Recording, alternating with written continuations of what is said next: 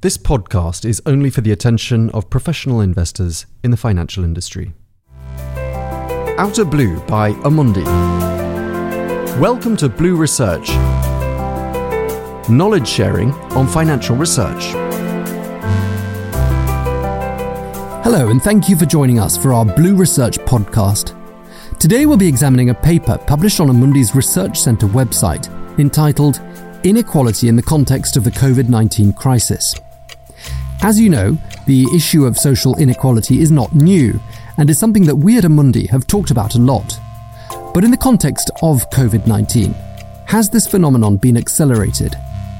Well, I'm joined now by the authors of that report, Jean-Jacques Barberis, Head of Institutional and Corporate Clients Coverage, Bastien Drou, Senior Strategist at CPR-AM, and Théophile Pouget-Abadi, Business Solutions and Innovation. Firstly, the issue of social inequality is becoming a major one for various global economies and for investors, both institutional and retail. Can you explain to us how you define social inequality? Sure. So social inequality is a concept that covers a wide array of phenomenon: income inequality, inequality of opportunity, and so on. Broadly speaking, it refers to an unequal distribution of resources, either in terms of outcome, so say revenues or wealth, or in terms of access to opportunities, and here we can think of access to education, to health infrastructure, and so on. So the growth of social inequality is a stylized economic fact that has accompanied the third wave of globalization since the early 80s. It has increased in nearly all countries, although at different speeds, and countries' position will differ based on their tax systems, their social transfers, and so on. And in fact, reducing inequality is one of the Sustainable Development Goals that's been set by the United Nations, and number 10 to be precise, and rightly so. Inequality comes with a heavy price that we all have to pay. So of course, first and foremost, those who are directly affected by it, but also societies at large, corporates, and investors. And this price of inequality can be understood in terms of slower economic growth, limited social mobility, and growing social unrest, mistrust in institutions, etc., etc. And perhaps one final point to kick us off. There is a tight link between social inequality and climate change. And it's been increasingly proven that they tend to reinforce one another. So for instance, in a 2019 paper, two economists showed that the ratio between the income of the richest and poorest 10% of the global population is 25% larger than it would be in a world without global warming. Before the crisis, it seemed that investor interest in social issues was quite limited. Now that's no longer the case. Why the change of mindset, do you think? Thank you very much for the question. I think we've seen clearly an evolution in the past years. And maybe to precise where the investors are coming from when it comes to how to address social inequalities as an investor, it's important to remember that I think there are two fundamental reasons behind that evolution. The first one is that I think investors have perceived in the last years that growing social inequalities may have very strong, deep macroeconomic consequences through the political channel, if you allow me this expression, meaning that a too high level of social inequalities in a country may have some very severe political consequences that at the end of the day may be value destructive. And I think the perception of that has increased in the last years in the context of a normal of geopolitical events, rising of so-called populism being probably the main element of that. So that's the first evolution that explains why more and more investors do care about social questions at large and social inequalities in particular. The second one, I think, is due to the progressive evolution of the intellectual equipment of investors vis-à-vis this issue. If I summarize it a little bluntly, in a way, I think we're living the moment where the Washington consensus is progressively disappearing or vanishing, meaning the intellectual consensus of on which we've lived in the last almost 40 years is now put into cause, and the social questions are now more and more considered as something key to have a look at in comparison to the previous, I would say, general dogma that was among the financial players. And this is something that we've measured at Amundi, looking at the way the social, the S factor in the assessment of a company behaves and has pricing effects on the market. So for instance, we've made a study showing that between 2016 and 2019, if you were to invest in a European equity universe with a strong, I would say, overweight of the S factor in comparison to other factors, that would generate an overperformance. It doesn't mean, to be clear, that social performance has an impact on financial performance of companies per se. It means that more and more investors have increased their demand for companies they believe have social profiles that are, let's say, more desirable or that are better in the way they address social questions. So it just shows that there is increasing demand from investors to invest into companies based on that kind of criteria. And this is an evolution, and we can discuss that further afterwards, that we do believe has already been reinforced by the COVID crisis and will even be more reinforced in the months and years to come. Why does the COVID-19 crisis constitute the tipping point when it comes to social issues? So the pandemic should allow us to turn a corner, so to speak, and that's because prior to the pandemic, there were two bottlenecks that investors faced when seeking to tackle inequality at their own level. So on the one hand, a lack of consensus, which made it hard to anchor any investment policy on solid ground, and on the other hand, a lack of methodological tools. So just on the consensus, what we mean by that is that as of today, there is a lack of global consensus on the levels of inequality that is deemed acceptable from a social and economic point of view. So, for instance, there are wide differences between Europe and the Anglo-Saxon world. And also, there is a lack of methodological and technical tools for investors to integrate this dimension into their investment policies. So the good news is that we believe that should the pandemic significantly increase inequality levels around the world, like we expect it to, the debate on what levels of inequality should we strive for will become moot. We will need to reduce inequalities no matter what, no matter where. So the consensus question is out the door. And also, at Amundi, we've developed a one-of-a-kind methodology to enable investors to participate in the necessary reduction of inequalities, and we'll come back to that a little bit later. So, a first point on the consensus. The health crisis has put the issue of social inequality in the limelight. Social inequality is fully embedded in the pandemic itself. Everywhere we've seen inequality in the face of the disease, where the most disadvantaged social groups and regions have paid the heaviest price, inequality in terms of access to care, and inequality in terms of the response to the disease. Again, partial deschooling, mass closures have hit the most vulnerable populations the hardest. And at the same time, the pandemic may have shifted our views on the social hierarchy. So in the fight against the pandemic, we have valued manual workers in industry, services, and agriculture who have formed the lifeline of our social and economic life under containment. And this is an unprecedented wake-up call for many. Well, I think it's important to underline that income inequalities have risen a lot in developed countries since the 80s, and for several reasons. We can think of globalization, we can think of the fall of marginal tax rates. That's causing a lot of problems in developed countries. We have seen some demonstrations in developed countries over the past few years. So this crisis is taking place at a moment where inequalities were becoming more and more central topic in advanced economies. So because of this crisis, inequalities will rise. We definitely think that this constitutes a tipping point for concerning social issues. What, in your view, might some of the social consequences of the COVID-19 crisis be?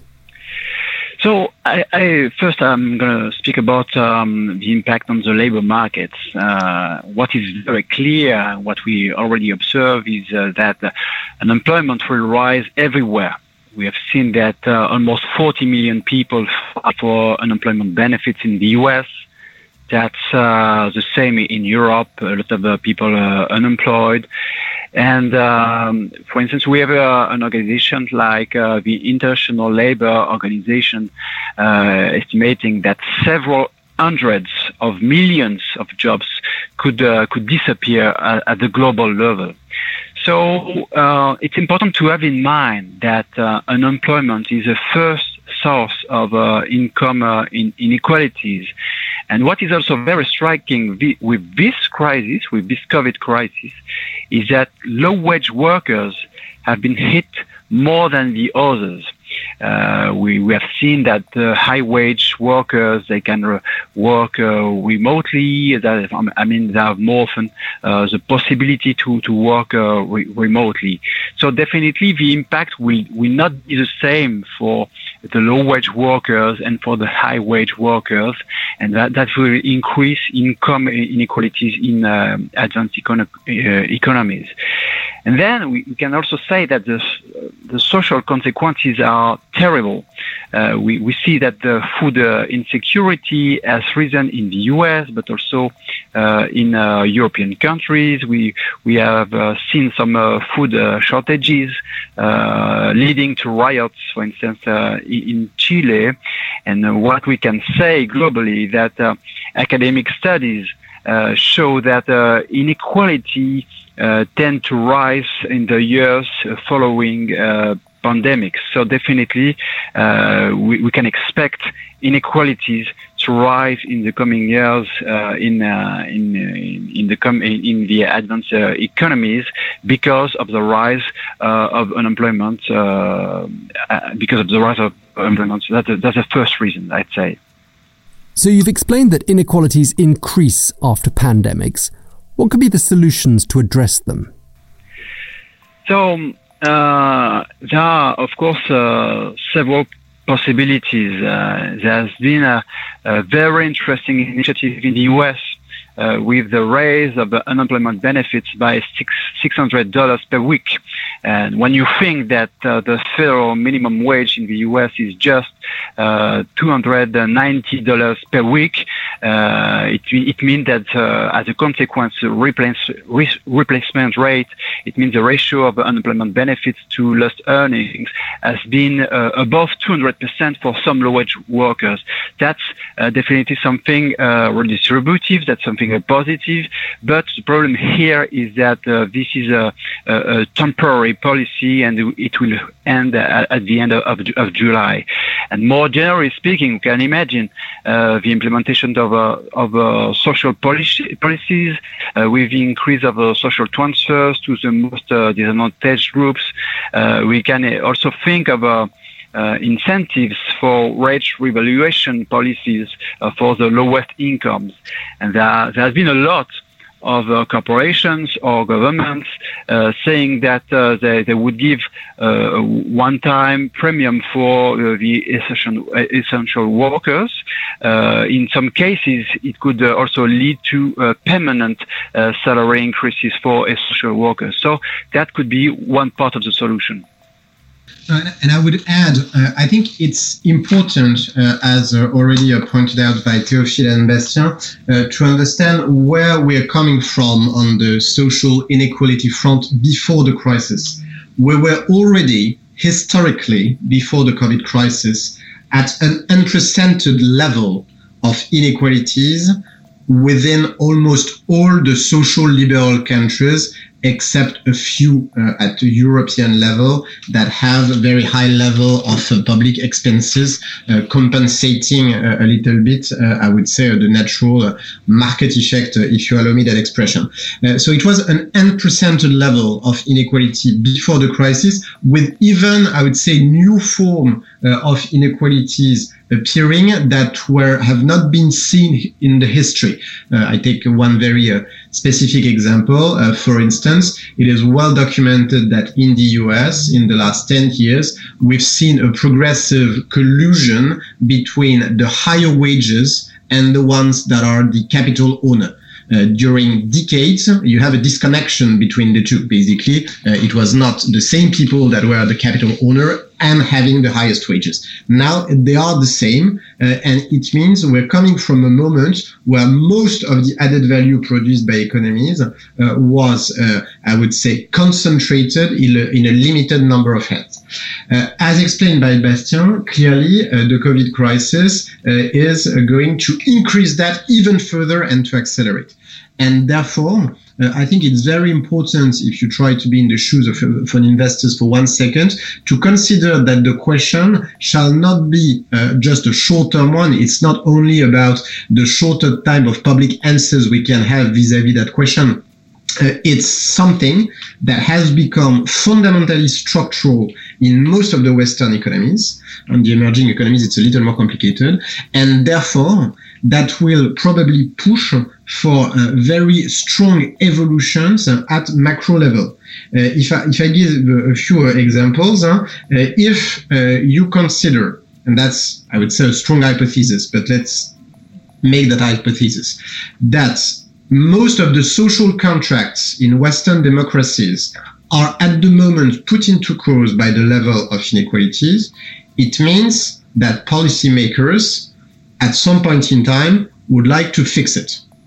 And fixing it goes basically by running policies that in the end have one general macro impact, which is a new share of value added between capital and labor. Sorry to be a little Marxist there, but I think it's good to go back to the basics. It means all the policies that were mentioned by Bastien already, which means potentially higher capital taxes, which higher wages, etc., will have very strong and deep, profound macro implications, and these need to be taken into account by investors more and more in the future.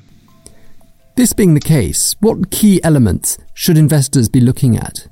If you're trying to be in the investor's position, I think there are two things you need to look at. One is on the macro side, and the second is on the micro side. On the macro side, clearly, we do believe that things investors should care about is equipping themselves in their capacity to assess the evolution of economy by integrating the social and inequality question in their, I would say, assessment toolbox. It means, for instance, in very practical terms, that at Amundi, for instance, we have created a social inequality score at macro level for all the OECD countries that we intend to use more and more in making our assessment of an economy of a country apart from the traditional indicator we are all used to work with, such as GDP per capita, inflation, etc., because this type of score gives you, I would say, an indication of potential evolutions in this country afterwards that needs to be taken into account when you're doing your macro assessment. So I think that's the first thing, equipping yourself from the macro perspective, and not only by having general consideration, okay, social inequalities may lead to political risk, that's it, but really trying to make an in-depth assessment of that. That's the first thing. The second thing is, what do you do at the micro level when it comes to investing into companies? And this is, of course, extremely complicated to do. We strongly believe that here there are two things that can be done. based on one fundamental element of rationale. If you do believe that more and more social inequalities is going to be on the plate of policymakers, if you do believe that the answers to the question will be probably tough, therefore that will have implications also for companies. I give you just a very simple example.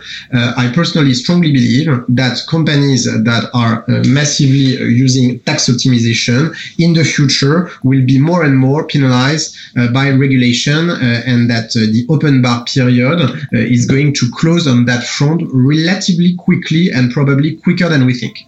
This is something you need to take into account as an investor when you invest into a company. And therefore, really trying to understand what could be the consequences for companies that have very poor social behaviors. Other examples, the ones making the assessment of the way companies are running their wage or compensation policies. I strongly believe it's also going to be a very important indicator of the value of a company in the future, notably for a reputational effect. You need to equip yourself in making that assessment, and at Amundi we developed a methodology there. And there's a third thing you can do that I didn't mention at the beginning, as an investor, is to engage the companies based, I would say, on your own social agenda, let's say. If you do consider that it's going to be a critical question in the world after, or the world we're already living in, therefore, this question should be part of your engagement agenda, and that could be linked, as Théophile was mentioning at the beginning, with other topics on your engagement agenda, such as climate change, because, and this is a little teaser for a conversation that will come later on, we do believe that more and more what we're going to see, it's the progressive, I would say, collusion or identification of the social issue and the environmental issue at the same time, and that the fair or just transition agenda is going to be one thing that is going progressively to impose on the agenda of all investors. Well, thank you very much indeed. Jean-Jacques Barberis, Head of Institutional and Corporate Clients Coverage, Bastien Drou, Senior Strategist at CPR-AM, and Théophile Pouget-Abadi, Business Solutions and Innovation. And thank you very much indeed to you for listening. I do hope you'll join us again soon for another Amundi Blue Research podcast.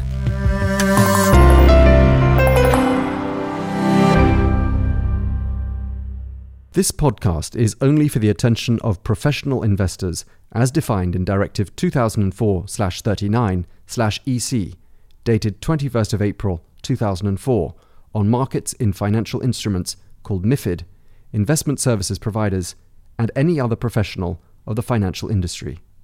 Views are subject to change and should not be relied upon as investment advice on behalf of Amundi.